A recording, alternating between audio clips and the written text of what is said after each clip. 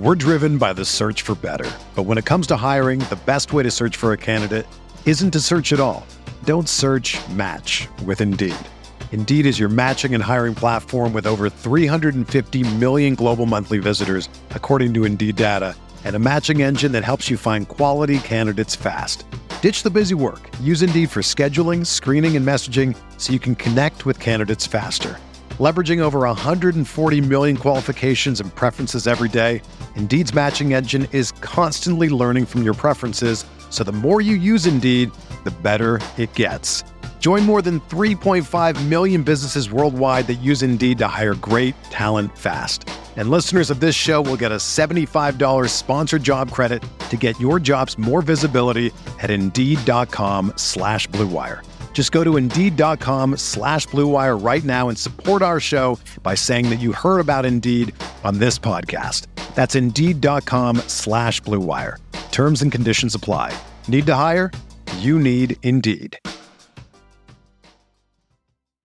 Hello, everybody. Welcome back to the NBA Front Office Show, the best kept secret in NBA media. We're trying to lose that title. So if you wouldn't mind, make sure you subscribe to the NBA Front Office Show here on YouTube or on the podcast feed over on Apple Podcasts, Spotify, wherever it is that you listen to podcasts. Keith, it is, I know technically we've got, the Summer League Championship and stuff. It's starting to feel more like summer, though, than I think ever before. I watched Summer League games yesterday, and boy, that arena looked empty. And I was fairly thankful that we did not choose to stay the entire length of Summer League.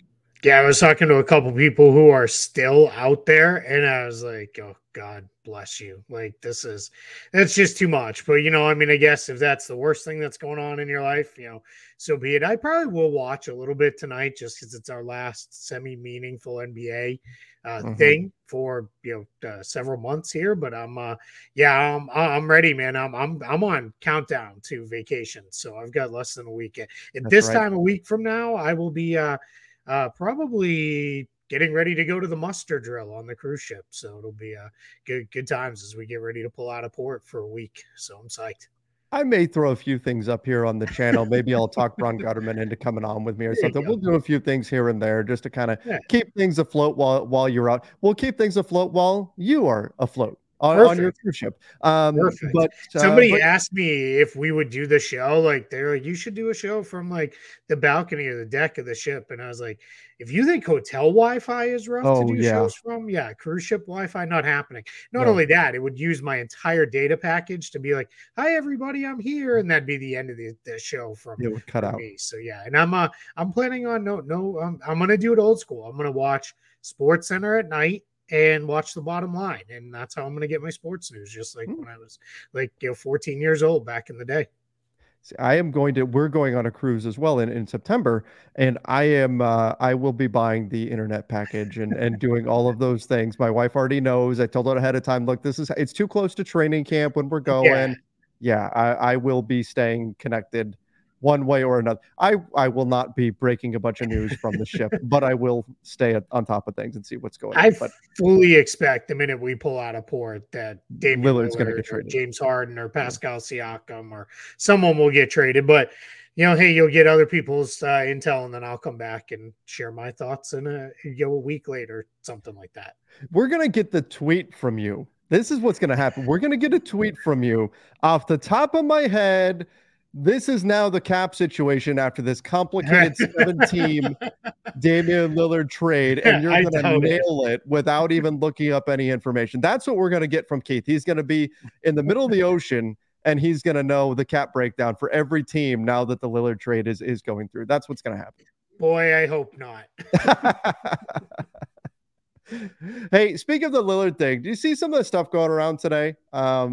It's the Dan Le Batard show. They were talking about, the Heat's offer is what it is, and they're not returning calls back and forth. And, Portland needs to just accept Tyler Hero and be thankful that they're getting him and all this kind of stuff. I get it. They're a Miami show and all that, but there's a lot of just kind of negotiating through the media going on. And it makes me how dug in are these two sides really? these reports that it may take a while, I'm starting to buy into them more and more the more I hear like this kind of rhetoric coming from both sides. Yeah, I think it's either going to take a while or someone's going to step up and snag Yeah. him themselves, right? And they'll deal with the Mhm. whole, hey, we'll bet, by the time training camp rolls around, you'll report because you still got 4 years and a whole bunch of money owed to you coming your way. We have a feeling, the hundreds of millions of dollars you have coming to you will be enough for you to report. So, yeah, I don't know. I guess I still believe Miami will figure it out Yeah. and Portland will come down a little, and that'll probably be most likely because it's generally what happens in these cases. But yeah, the longer this drags out, the more likely it is someone else steps in and snags a load for themselves. Do we know what Miami's offer is right now? Because I that don't think the so. Levitard show Yeah. made it sound like it's Tyler Hero, take it or leave it.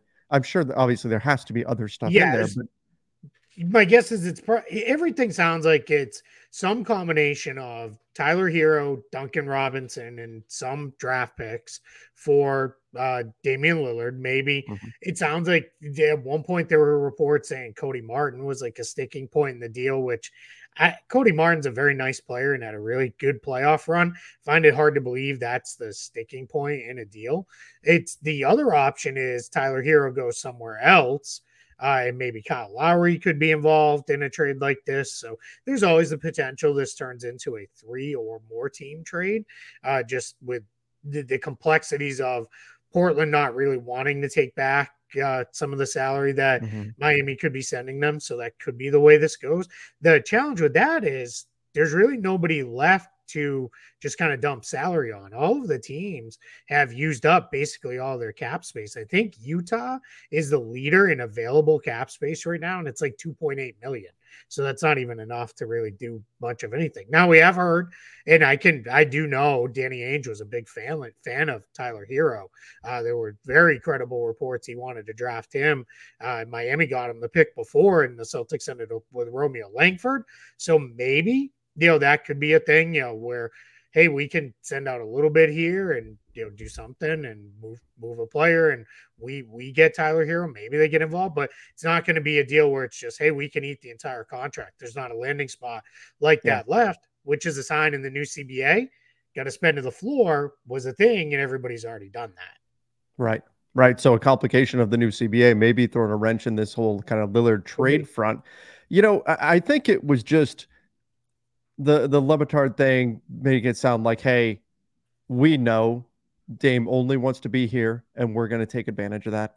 Right. Portland, you have to take whatever it is we're offering because Dame only wants to be. It's got me thinking, Keith, I see what happened with Washington and Bradley Beal. And look, that's their own fault. They gave him a no. Their feet digging their heels in here.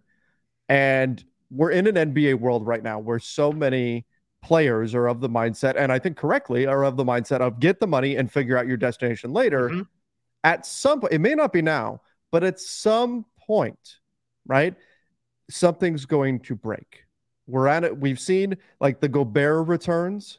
Those aren't there anymore. Those aren't happening because teams at some point said, we're not doing that. And every situation is different, but teams went, nope, we're not giving up that kind of return. At some point, it's going to break the other way too, where some team with a star is just going to say no. And I know the Nets kind of did it with Kevin Durant. Maybe it happens here with Lillard, but at some point, a team's going to go, no, I know he only wants to go to your team and you're trying to fleece us with that information, but fine then. He's got 4 years under contract. Spend the next 4 years sitting at home. We're pushing back. We're not going to do this. May not be now, but at some point that's coming. Yeah, absolutely. And I don't know if you want to move into the Jaylen Brown topic. Yeah, let's do that. I think there's some of that going on in that extension right now. I think teams are starting to step back from you're super max eligible. Here's everything, including a player option and a trade bonus. And now you can't in an extension get a no trade clause unless you already had one. And that's part of the whole thing with Beal. Beal got one because that was a whole new contract that he signed, non-extended deal and all these other things.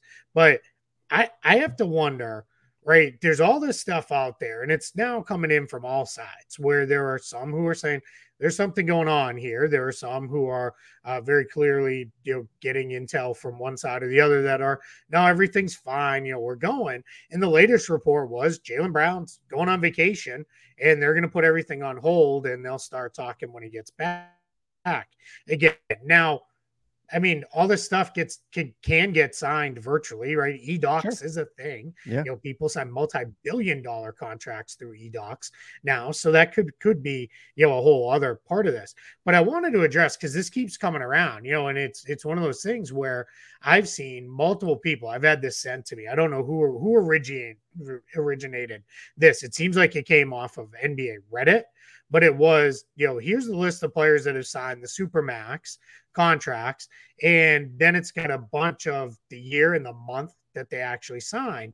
And they're trying to use it in a sense of it's not uncommon for these things to take a while. They don't have to necessarily be signed in July. It's completely lacking context. So I'm gonna run through them real quick. It's Curry, Harden, Wall, and Westbrook. That was our kind of initial Supermax class of players that signed these. Harden signed in July, Curry signed in August, Wall and Westbrook signed in September. Now, what happened there was that was a brand new CBA, and the Supermax was a brand new thing in that CBA. So what's happened in this case is Harden signed right away, and his camp bet that by the time everything was finalized, they would get their deal grandfathered in down the line. Curry waited a little bit. Wall and Westbrook signed when it came. They all end up getting, what they would have got anyway in there. So that was a little bit of a unique thing. Damian Lillard, 2019, signed his Supermax in July as soon as it could be offered. Now, these are the two that people keep pointing to and saying, see, these ones took a long time. It's Giannis Antetokounmpo and Rudy Gobert in December of 2020. Well, the context there is we were off, right? That was the start of the off season that year because the bubble season didn't wrap up until, the end of October that year or whatever it was. So free agency was all, out of whack that year. The next year was Luka Doncic, Joel Embiid signed their Supermaxes in August of 2021. Again, we're off. We were off a whole month in that year because the season started later, went a little bit longer, and everything got pushed back a little bit.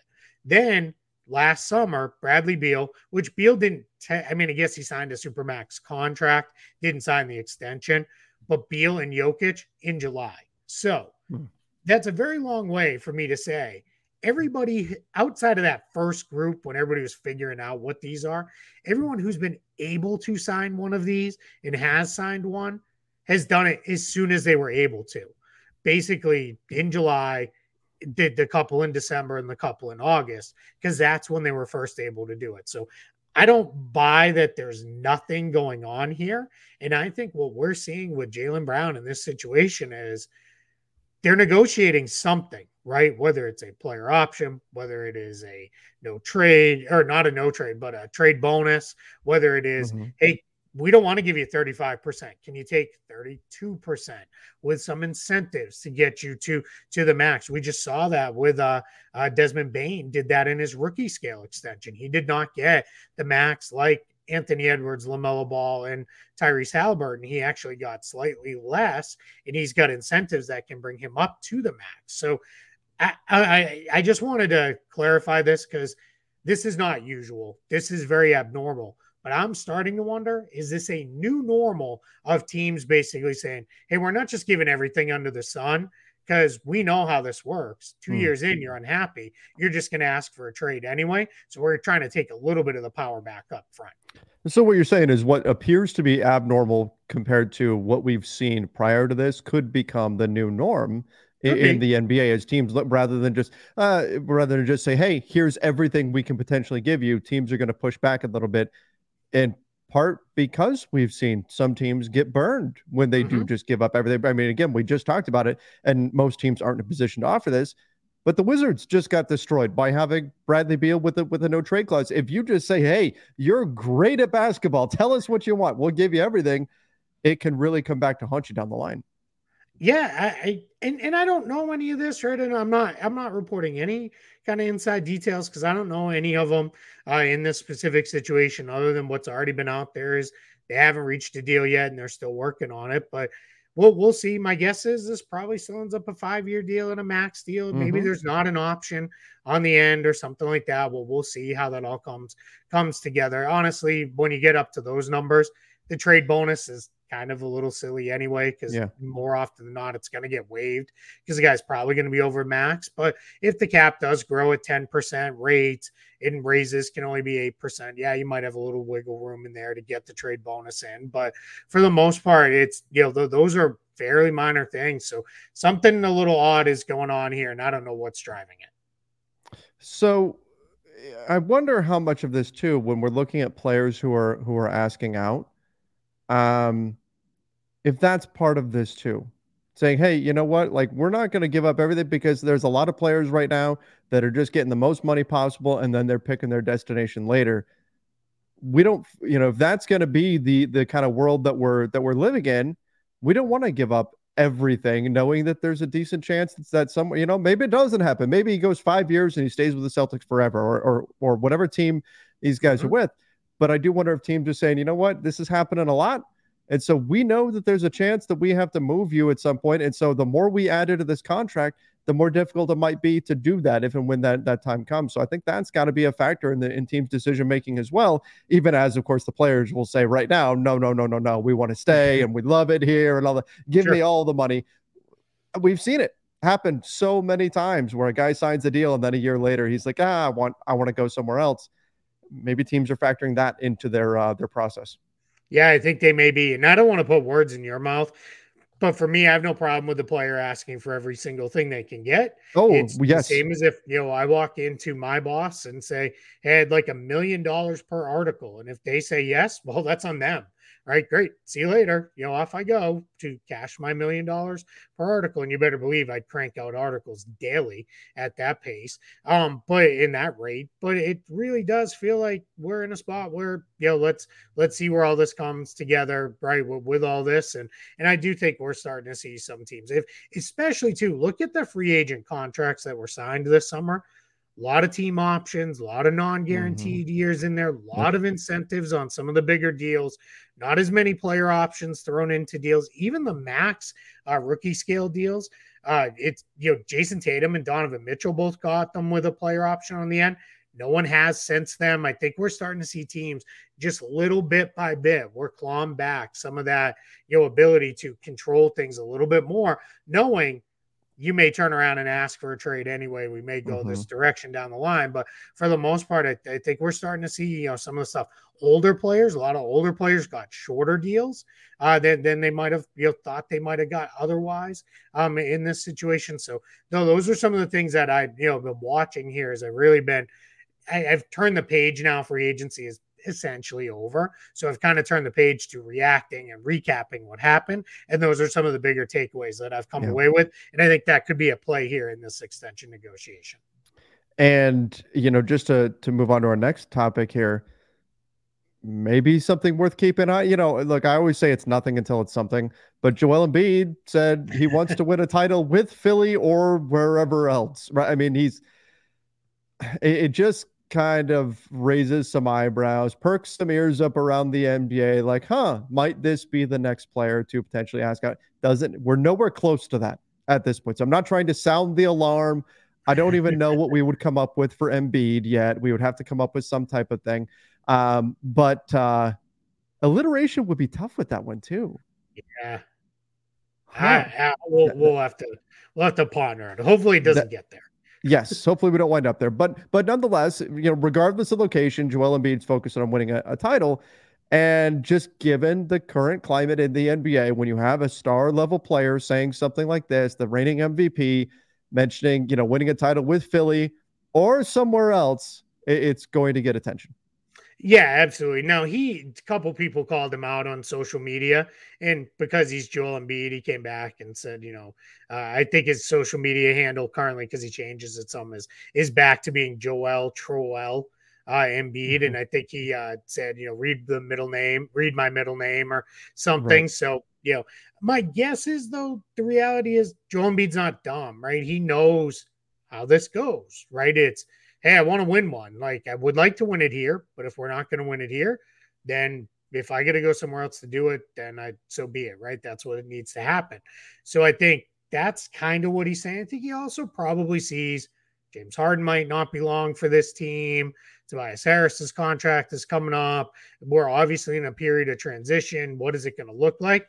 And I think these guys are all sensitive enough to understand and know it's not great when you say, I never want to play anywhere else. I only ever want to be here. And then everything changes. The team is not good. And then you're like, well, I'd be content to go somewhere else. I mean, look at what's happened with Damian Lillard right now, right? A lot of people, running from the grind, huh? And all the, throwing all the things he said in the past. I think Embiid's one of those guys. He's pretty social media savvy. So I think he's like, I'm not going to say I'm a Sixer for life and only ever will play here, because then if anything ever changes, I'm never going to hear the end of it. Yeah, exactly. And the team and players are becoming more aware of that. They just don't want to put themselves in a position where they have to look like the bad guy when maybe it shouldn't even be that case, right? But if they've said in the past, like you said, if they've said in the past, hey, I only want to be here, and then the entire situation with the team changes and they say, hey, I want to be somewhere else, fans will throw that back in their face. What do you mean? You said you only want to be here, and now you're saying you want to go somewhere else. So that's the situation they don't want to be in. But, the other thing that we need to look at, you mentioned James Harden. A lot of people don't like, it doesn't feel like Joel Embiid has been in the NBA that long. And that's, injury stuff kind of robbed him of some early seasons and all of that. But he's 30 this next season. He'll be 30 during the season in March. Like, he's also got to recognize, hey, I've had my share of injuries. I don't have time. If they lose James Harden and they don't get a good return for him, and we drop out of this kind of contending window in Philly, there's no guarantee that they're going to. I think they still can contend. I like Tyrese Maxey a lot. We'll talk about him in a minute, but the clock is ticking for him. Again, he turns 30 this season. He's got to realize, I don't know how many more MVP caliber seasons I've got, and I need to try to maximize them right now. And I didn't make sure that Philly is on board with that.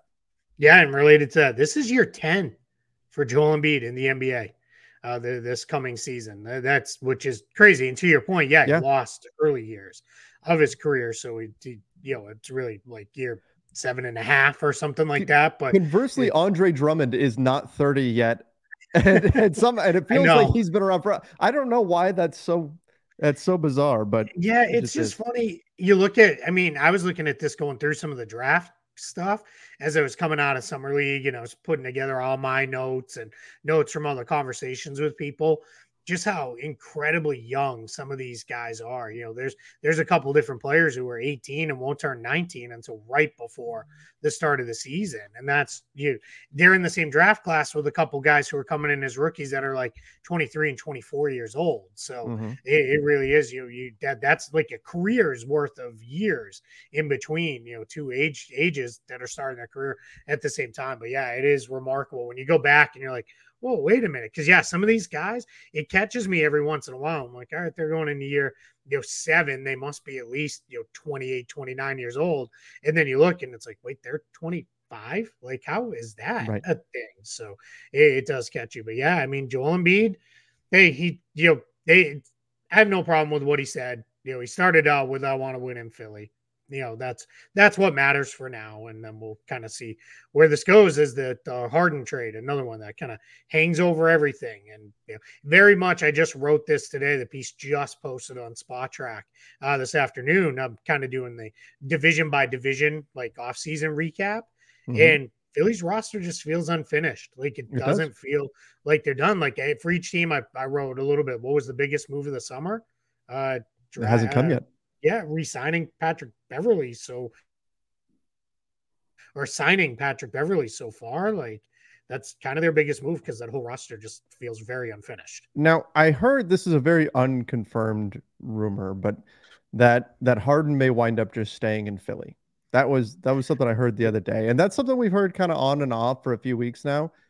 Is it just like we say it's abnormal that the Jaylen Brown thing hasn't happened yet? The Damian Lillard thing I kind of get, but is it weird that the Harden trade still hasn't happened? Yeah, both of them, right? Both of those are a little weird, especially where I think both had destinations they want to get to. Lillard to Miami, Harden reportedly to the Clippers. So it is a little odd that we haven't gotten there yet, but it's one of those things where both their teams are asking for a lot, right? They're driving hard bargains on what they want in return, and it doesn't seem like they're willing to bend right now. And we'll see. Harden worries me far more than Lillard. I mean, Sure. Lillard, this is the first time we're ever going through this. This is the third time we're going through this with Harden. And in the first two times, he showed up completely out of shape, did not play well, and looked like he didn't really care. So I don't know if you're Philly. I don't know that you feel like you can roll him out there with the team at the start of the season and be like, all right, we'll figure this out as we go. You need, if he's not committed, it's not going to go well. And and it's not that it's going to hurt his value. It didn't hurt his value either the first two times, but it could lose you games. And then when you're losing games early, now you put yourself in a position where you got to make up ground and all this other stuff. So, but we're recording this on July 17th. So we'll see, right? It's middle of July. It does feel like we're getting into a new NBA where it used to be summer league ended and it was like, all right, we'll see you in September. Feels like now every year we're going to have a story or two that's going to kind of linger into the beginning part of August. Yeah. Yeah, absolutely. Hey, let me ask you this. Who would you rather have, Tyrese Maxey or Tyler Hero? That's a good question. I think probably Tyrese Maxey. It is close though. Maxey's I feel like he can be a lead guy on an offense. Not that Hero can't be. He just feels like a more of a number two. Yeah, that's tough because Maxey doesn't necessarily feel like a number one either, but it's really, really close. Yeah, I'm almost splitting hairs here between the two. I like Maxey because of his on-ball creation ability for others versus Hero is far more of a score first guy.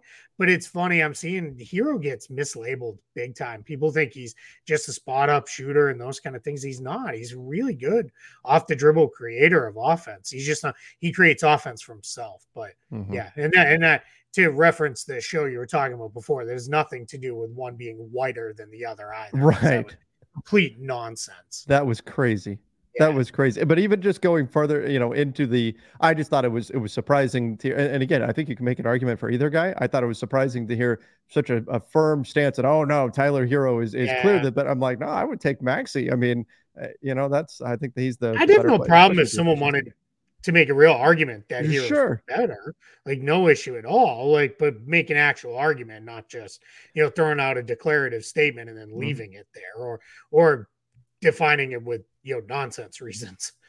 But also these are two teams that are very much unfinished. Miami didn't do much this. They let Strus go. They let Gabe Vincent go. They clearly are waiting for Damian Lillard to come in. And then Philly, what's going to happen with Harden? These are rosters that still have moves to come. And like you said, it's July 17th. So there's still things that are going to happen here. All right. Which is funny. If you just leave the two rosters as they are, with like Harden in there, with Miami, with all their guys, you can look at it and be like, it's really not so bad. Like it's not in a bad place, but it just feels like that ship has sailed a little bit there too. Because the other thing is, right, we talk a lot about Lillard and Harden and their teams having to trade them. If you're Miami, there's a lot of guys that are sitting there kind of like, am I going to be here? Am I going to be somewhere else? And it's very easy to say, hey, just do your work, put in your work. You're a member of the organization, but it's, that could change any minute now. There could be a tweet drops that says, these guys are now on a different team. And fortunately, the volume of players that are telling us now they're hearing about these trades through the media first. I know we both talk to players and agents firsthand who are getting their updates through the media than through the teams. That's not great. Teams got to clean that up. I get it. Everybody's in a rush to leak stuff out there to the insiders, but clean that up. Your players should know first from you, and then, give it a minute or two and then put it out to the world. Absolutely. Yeah, that is becoming more and more of a thing. Guys are finding out when they're traded because they see something on Twitter or a family member sees something on Twitter and messages them before they hear from teams. So that's becoming a bigger and bigger thing that we're seeing right now. Yeah. All right, let's talk a little bit about let's go to this. So David Griffin. has put out there that the Pelicans didn't talk Zion Williamson trades. Maybe it's true. Maybe.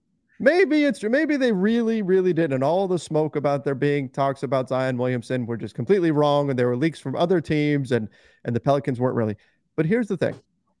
It doesn't really matter because even if the Pelicans could have been on the verge of trading Zion Williamson, right? They could have been their finger over the red button, ready to push it. And the message today would still be, oh no, we didn't talk Zion Williamson trade, because it doesn't help them at all to say, yes, we talked about Zion Williamson trade. The thing that helps them right now is to say, no, we love Zion. We would never trade him ever. So that is going to be the message regardless of what the truth is. And maybe this is the truth. We don't know, but this is going to be the message no matter what. Yeah, I'm with you on that one. These kind of things kind of go in one ear and out the other for me a little bit, because it's like, okay, sure. Like exactly I think same opinion you have is like, all right, that's fine. Like, I guess, if that's what you're saying today, that's good. So yeah, I don't know. I fine. Like he's on the Pelicans. That's the part that matters to me. This was not like the Malcolm Brogdon situation where we actually had reported terms of a trade for all three teams involved, and then it all fell apart for other reasons. This was just always, Pelicans have, reportedly offered Zion Williamson to trade up with, Charlotte or Portland or whoever it was. That's to me a little bit different than, other things, because this could have been as simple as, a team, they might have said, hey, we would do, Zion for 3 plus LaMelo Ball, or Zion for 3, or, I guess that was 2, 3 for Damian Lillard and number 3, like, right. Sure. Right. Those are all different sorts of things. And it's like we always say, and I talked to 4 or 5 different people last week out in Las Vegas who were like, yeah, it's hard because, you sometimes know team or a reporter or somebody will follow up with you saying, hey, were you talking trade about player X? It's like, no, they called and said, hey, what would it take to get them?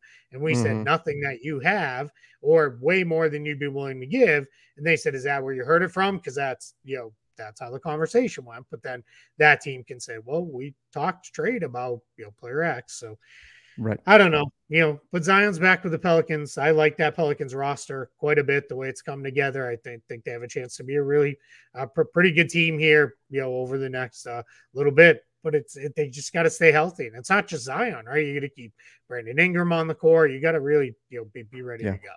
Yeah, they were the 1 seed in the West at one point. So we'll see if they can stay healthy this coming season. We did have an actual trade went down. Actually, a couple of deals. Campaign got traded to the Spurs. Now, this was kind of a traded to it helps the Spurs backcourt a little bit, but the Spurs also got paid with the 2nd round pick in exchange for taking him on. And in fact, I think it was you who put this out there on Twitter, Keith, who said Cameron Payne just so happens to perfectly fit in the amount of space the Spurs have left. This was like the perfect Tetris move where he fit just right. Yeah, the Spurs were sitting on about, so campaign salary is $6.5 million. The Spurs had $5,713 in cap space left after bringing in campaign. So 5,000? 5,000. I didn't realize it was that. That's in NBA money. That's Ace Ventura like a glove. I mean, that's unreal. That's a rounding error, basically. Now, anybody wants to write us a check for that amount in a rounding error, let us know. Put in the comments. We'll get you an address, and you can get it sent off to us, or Venmo or Zelle or whatever works for you. We'll happily take it. But fits in there perfectly, and we'll kind of go from there. With this one, Spurs roster, they've got a lot of veteran guys now that they've kind of taken on this year.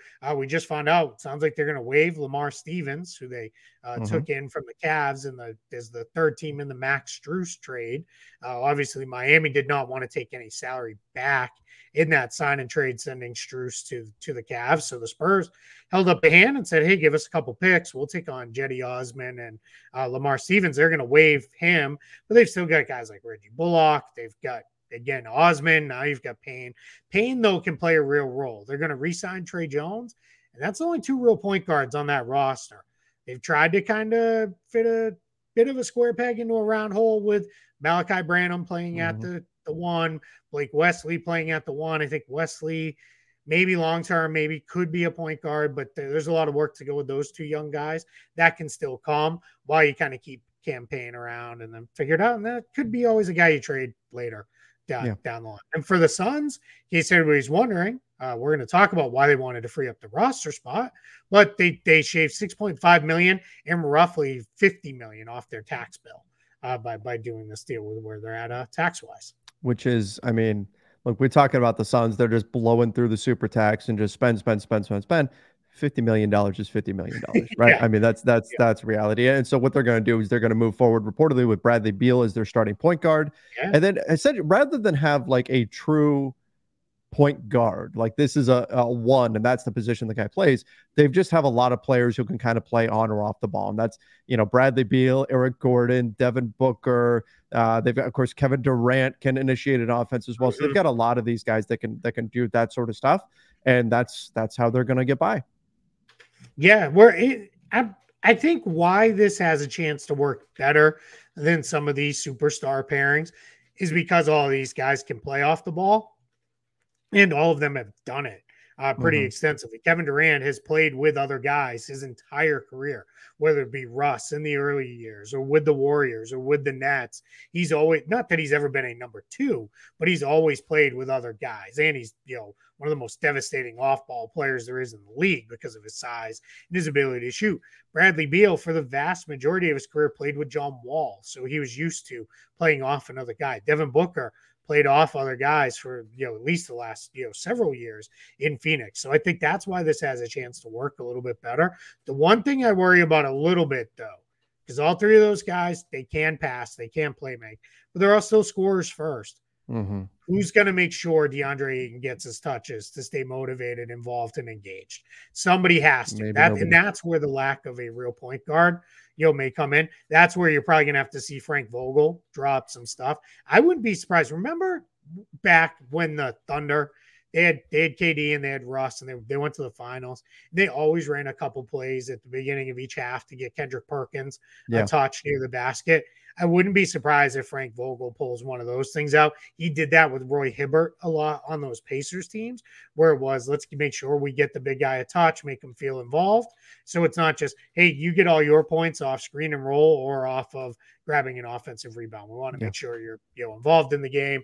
And then as the quarter and half goes along, we'll cycle away from that. But I do wonder if that's where that goes. And in a related move, the Suns do land Bol, which is something we talked about a bit last week. We questioned whether or not he was going to be as ready to go as the Suns need him to be. Would he play mistake-free basketball, essentially, and would they give him the leeway to make some mistakes and kind of grow? But nonetheless, this is another big, lanky wing that can man a couple of different positions, that can give you some size. Big wing. Yeah, he's a very big wing. The biggest one.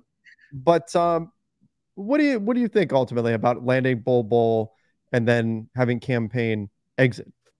Yeah, I kind of have my doubts this is going to do a whole lot for them on the court this year, but I think for Bol, this is great. He gets to go against Kevin Durant every day in practice. He gets to go against DeAndre Ayton if they try to play him as like a five every day in practice. So these are good. Going to be great reps and minutes for him in that respect. The talent is there with Bol. He's super raw and it's all over the place. And we're driven by the search for better. But when it comes to hiring, the best way to search for a candidate isn't to search at all. Don't search, match with Indeed. Indeed is your matching and hiring platform with over 350 million global monthly visitors, according to Indeed data, and a matching engine that helps you find quality candidates fast. Ditch the busy work. Use Indeed for scheduling, screening, and messaging so you can connect with candidates faster. Leveraging over 140 million qualifications and preferences every day, Indeed's matching engine is constantly learning from your preferences, so the more you use Indeed, the better it gets. Join more than 3.5 million businesses worldwide that use Indeed to hire great talent fast. And listeners of this show will get a $75 sponsored job credit to get your jobs more visibility at Indeed.com/Blue Wire. Just go to Indeed.com/Blue Wire right now and support our show by saying that you heard about Indeed on this podcast. That's Indeed.com/Blue Wire. Terms and conditions apply. Need to hire? You need Indeed. It's unfortunate. He played a lot early, put up a bunch of highlights, put up a bunch of numbers for the Magic. Then as that Magic team last year started to get healthy, they reduced his role and they started to win games. And that was where it became, hey, we're going to try to be a better team. We don't really have a development role for you anymore to give you 15, 20 minutes a night. Right. And they moved on. He's definitely not going to get that with Phoenix, I wouldn't think. There's enough other guys in front of him. But, hey, if he plays well enough in practice and those things, and, they're probably going to have nights where guys sit out and maybe he steps in those moments, and then he could kind of shine and go forward from there. So we'll see. All right. Now the Suns also in a deal with Orlando, they once again traded a first-round pick swap to the Magic, and they're getting a few second-rounders in exchange. So the Suns, who have had no draft capital, they're pretty much like punting on first-round picks, essentially. Like they're guaranteeing that they're going to have late first, the ones that they do have, the ones that the Stepien rule prevented them from trading. Those are almost set now to be very late picks. But they did pick up some second rounders in exchange for making sure that those first round picks that they have aren't particularly valuable. And those second round picks they can use to either act as currency to grease the wheels of a trade, or potentially to add in some young players if they see guys that they like with those second round picks, with the former being more likely than the latter. Yeah, and here's how this is going to work as best as I've been able to piece this together. The Magic in 2026 will have the best pick in the first round out of their own pick, Phoenix or Washington. Now that will be what they'll have there. Then the 3 second-round picks they're giving up, it's a 2024 pick from Denver, the worst pick of Orlando, Milwaukee, and Detroit in 2026. And then in 2028, it's a top 45 protected pick from Boston. So it's that Denver pick this year is likely to be very late. Orlando, Milwaukee, Detroit, we'll see, where that lands out a few years from now. And then that 2028 pick, that's, at best, that's going to be the 46th pick. So, yeah, if you're Orlando, we probably don't have enough room roster-wise to use all these picks anyway. Clear them out. Maybe we get a really good first-rounder out of this deal anyway. So, yeah, well, why not? And this is, like you said, very similar to the deal Phoenix made with Memphis. It's very similar type of terms there. Yeah. And for the Suns, if anybody's wondering why, they're doing this so then they have other stuff to trade later. Because they literally, after the Bradley Beal trade and the Kevin Durant trades, they had no picks. They had nothing left. Every single one of their draft picks, including swaps and everything else, was owned by somebody else. So there it is. They are all in on this. They are about as all in as you can get on a particular roster. This gives them a little bit of flexibility. But even so, here's the other thing, though. Who are you attaching these second round picks to? Unless it's DeAndre Ayton, everybody else is a minimum, right? That you're going to potentially do. You're not going to. Bradley Beal's got a no trade. You're not trading him. Kevin Durant, you're not trading. Devin Booker, you're not trading. So who are you trading to make something? And I know that you could stack up a couple of salaries, and there's some things they could potentially do. Sure, but this doesn't suddenly make it like, oh my gosh, endless possibilities for Phoenix. This just kind of cracks the door open a little bit for them to do something, but it's still going to be very difficult for them to make moves. I mean, we found out what was the going rate in a Bradley Beal trade was 7 second rounders or whatever it was. So now they've got 6 of them, I guess, if you throw those into a deal with DeAndre Ayton, something. But that's really all it is. It's, hey, we can sweeten the pot a little bit here in a trade, or hey, we really wanted to trade for player X who's on a minimum deal that we could bring in. Can we do that? And something along those lines. So you want to have something in your coffers to offer versus just we open it up and it's like Tiny Tim on Christmas Day and he's like, oh, there's nothing here. Okay, cool, thanks. Well, if it takes 5 second round picks to get Jay Crowder, that could be that could be difficult. But we'll see. We'll see ultimately what happens here. I wonder how many of those teams are like, what were we doing? Like, why we couldn't have done 3? Like, why did we have to do 100 second round picks? Like, what in the world were we thinking? The market got crazy last year at the trade deadline. Really it went a little nuts. Let's see. We also have the Dallas Mavericks reportedly still interested in Clint Capella. Are the Hawks still interested in moving him? I guess is the question. Are the Hawks still looking to make that kind of a move? And then what would that trade look like? Yeah, and the Mavs' interest in Capella goes back to ahead of the draft. Mark Stein reported they get pretty close, but then the Hawks wanted Josh Green in the trade along with the 10th pick. And that's where the Mavs are like, that's too rich for our blood. And he linked this as, definitely the Mavs still have interest. And he kind of theorized, which would make some sense. The Hawks have also been linked to having interest in Pascal Siakam. And if you do a deal where you're going to trade for Siakam, Capella's probably going to be involved in that. Doesn't make a whole lot of sense for him to go to Toronto. They've just re-signed Jakob Poeltl, and they've got other big guys. So yeah, send them off to Dallas, and Dallas sends, I don't know, Tim Hardaway Jr. and something off to Toronto, and there we are. There's your 3-team trade. So that's all speculation and those kind of things beyond the interest that Dallas has. But that could be the way this goes. The other part of this, as you noted here in the banner, JaVale McGee sounds like he's done in Dallas through Tim McMahon's podcast. What Howdy Partners, I think it's called. Yep. He had a guest on there who was a coach with the Mavs or he's McGee's skill coach or something. I apologize. I don't remember what it was, but basically said, yeah, he's done there. He's either going to be traded or he's going to be waived and stretched by the Mavs. And, kind of, I guess it makes sense. I don't. There's no room left for him on that roster. Signed a 3-year deal last year. He's got about $12 million left. But if you were to waive and stretch him, again, 2 years left on the deal. So you're looking at waive and stretching it over 5 because it's double the length plus 1. So, I mean, that's not like a huge hit, especially with the cap going up. Yeah. If the Mavs really decide, what, this isn't working, we don't have room, that's not like a prohibitive amount of money to have just sitting dead on your books when we're talking about, just over $2 million. That okay, you can deal with that. Yeah, and because in case anybody's like, wait, why would they just get rid of him? Well, one, why'd you give him the contract in the first place? That's the better question. But why they would get rid of him? They re-signed Dwight Powell to a 3-year deal, $4 million a year. They traded for Rashawn Holmes. I know a couple people who forgot about that, and they were like, oh yeah, that did happen, huh? And then they drafted Derek Lively. So you're pretty well set at the center position. You don't need JaVale McGee. And this just goes back to sometimes it's better to just move on than sign a guy. Like, just sign another guy to a minimum deal and keep things going. That way, that's where I think some of the best teams do their best roster building. Is JaVale McGee for $5 to $6 million going to kill you? No, it's never going to kill you.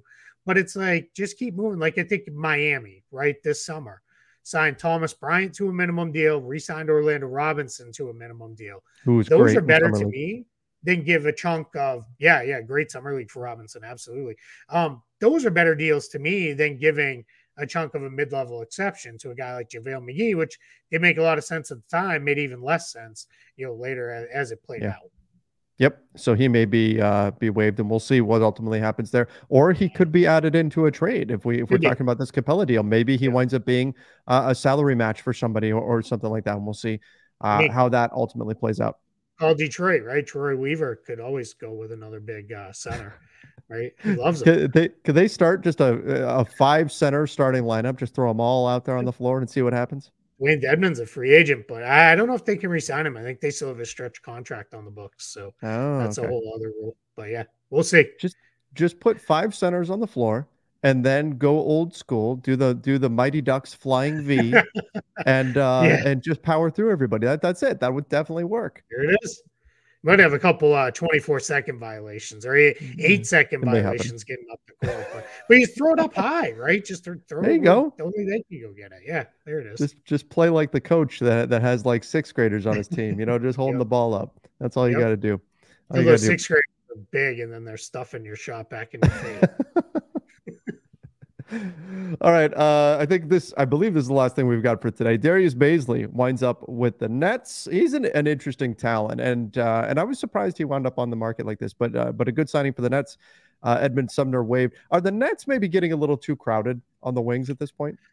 Yeah, I mean, maybe a little bit. I think Bazley's just hey, let's see. Right, let's shot in the dark. Well, we'll see if it comes together here with us. He's a guy who played well early in his career, but then late in his career, wasn't so hot. So we'll see. I just again did the Atlantic Division offseason recap.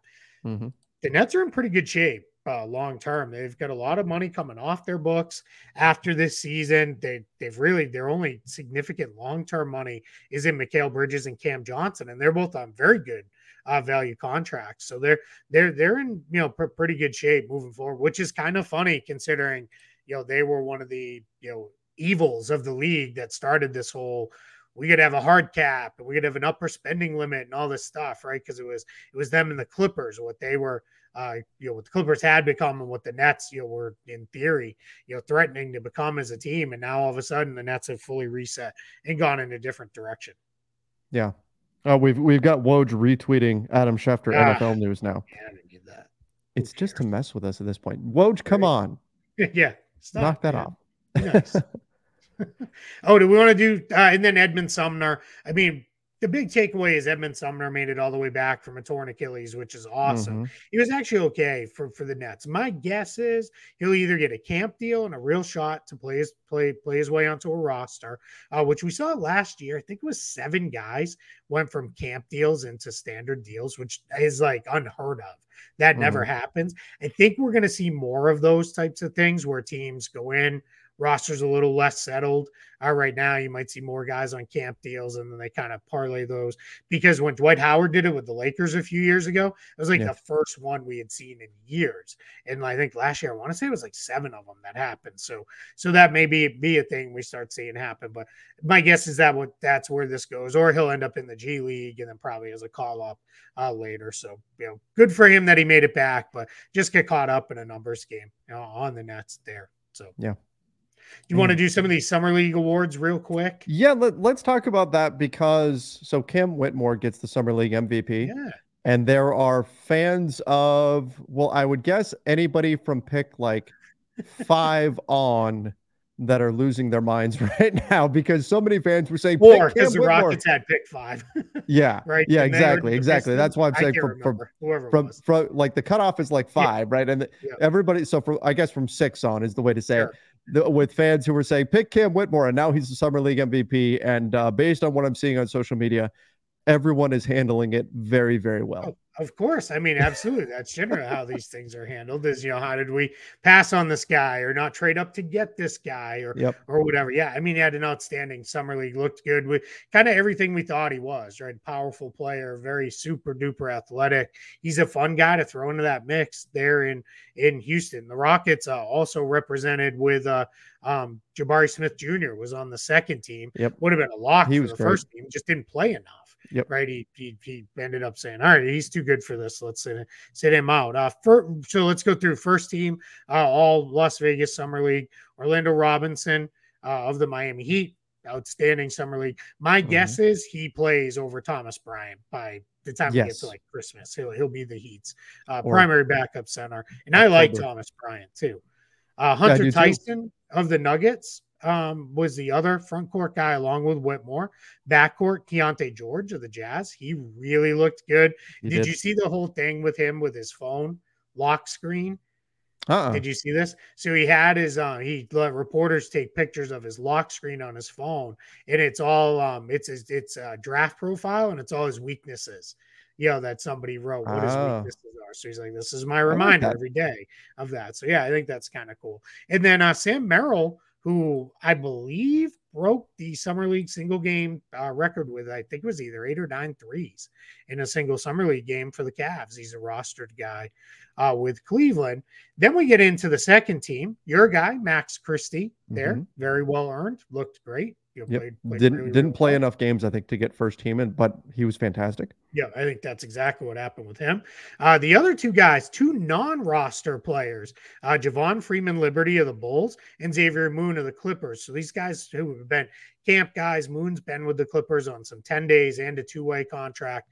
But those are 2 guys that are free agents that are looking. So that's always fun when guys like that kind of break through and really show out. Then Jabari Smith Jr., as I mentioned, Jaylen Wilson, 2-way player with the Brooklyn Nets, and Amani Bates, 2-way player with the Cavs.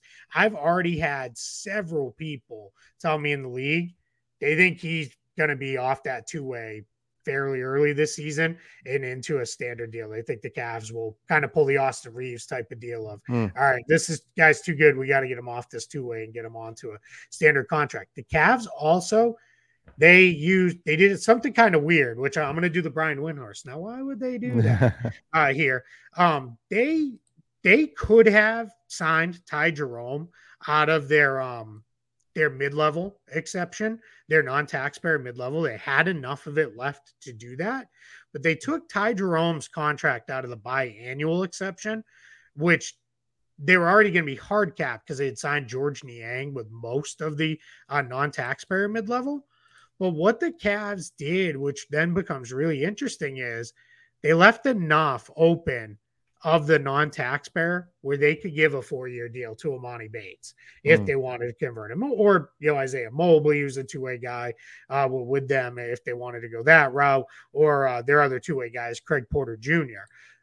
Any one of those guys. But my guess is they might be thinking we might need to be able to give Amani Bates a deal here, because second round pick exception no longer applies once you've already signed your first contract. As far as we understand it, he would not be able to then sign the second round pick exception deal. So he's already under contract on a two-way. They could carve out a deal for him out of the non-taxpayer. So I'm obviously reading some tea leaves that may not come into play for several months from now, likely until we're in calendar year 2024, but just something to keep an eye on for down the line. All right. If anybody made it this late into the show, they can say, hey, I remember when you said that back in the middle of July. And that's right. 45, 50 minutes into a show. This is definitely going to be bookmarked, and people will remember this moment for all time. Yeah. All right. So Amani Bates was a guy who slipped quite a bit in the draft, and slipped from kind of the early buzz around him, but maybe he's proven that some of the buzz that he had at one point was worth it, was real, and kind of we'll see what he does with it from here. But has looked good in summer league. In fact, it's Cavs and Rockets in the summer league championship. So we'll get a chance to see these guys again. Two teams that were really, a lot of the guys are now not playing anymore, but had been kind of loaded with real NBA talent level guys. I mean, part of that with the Rockets was having 1 million draft picks over the last few years. They had a lot of guys to put on the summer league team. So but guys, if you like, NBA level basketball, professional men's basketball, this is it for a little bit tonight, Cavs and Rockets. And then we got the World Cup coming up, but that's different. That's not professional, right? They're all playing only strictly for the love of country and no other reason at all to play in, the World Cup. But I mean, that'll be fun too. And we'll obviously, it's going to be a blast. When it starts in the end, towards the end of August, a month from now. But so let's see if we can get a couple of these trades in before I go on vacation. That would be nice. That would be nice. And then we're going to get, we've got almost 3 months till like preseason starts up. Yeah. Yep. Oh, yeah. Two and a half till training. 2.5. Camp. So 2.5. Yeah, we'll take it. Well, we'll figure something out. I could do with a month. And then I start getting antsy. But the front office. I can only watch so many episodes of Below Deck at night before I'm like, all right, is that why you're going on a cruise? It's not why we're going on a cruise, but it's definitely going to be high on the list of trash TV. I've finished out some good TV shows. Now I'm ready for mindless trash TV that I absolutely love. So yes, I'm a garbage person. Thanks. No one needs to tell me. I already know. No, we have a DVR full of episodes of The Bachelorette and 90 Day Fiance and stuff like that. But we still I can't do that one. There's too much yelling in that one. They're all ridiculous, but I poke fun at them. My wife gets mad at me for making fun of everybody, and that's how that goes. But Below Deck is filmed so perfectly in that they leave every episode somehow on a ridiculous cliffhanger. Like, oh my God, that person fell overboard at night. And then you're like, well, I can't shut it off.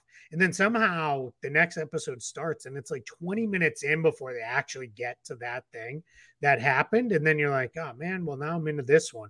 And then the next thing you know, it's 2:30 in the morning and you've watched like 7 straight episodes and you're like, I wanted to go to bed hours ago. What am I doing? Like, what has happened? I need to prioritize sleep. Yeah. So you have to be strong. You got to cut it off. You got to be like, got to find a way. Deal with that cliffhanger tomorrow. That's enough. Yep. Stay strong. Willpower. All right. let's wrap things up there. But I thank you, everybody, for joining us. Make sure you do subscribe to the NBA Front Office Show over on the YouTube channel. Turn on those notifications as well. Hit that like button. And then, of course, over on Apple Podcasts, Spotify, wherever you listen to podcasts, make sure you follow the feed there. Until next time, everybody. See ya and stay safe.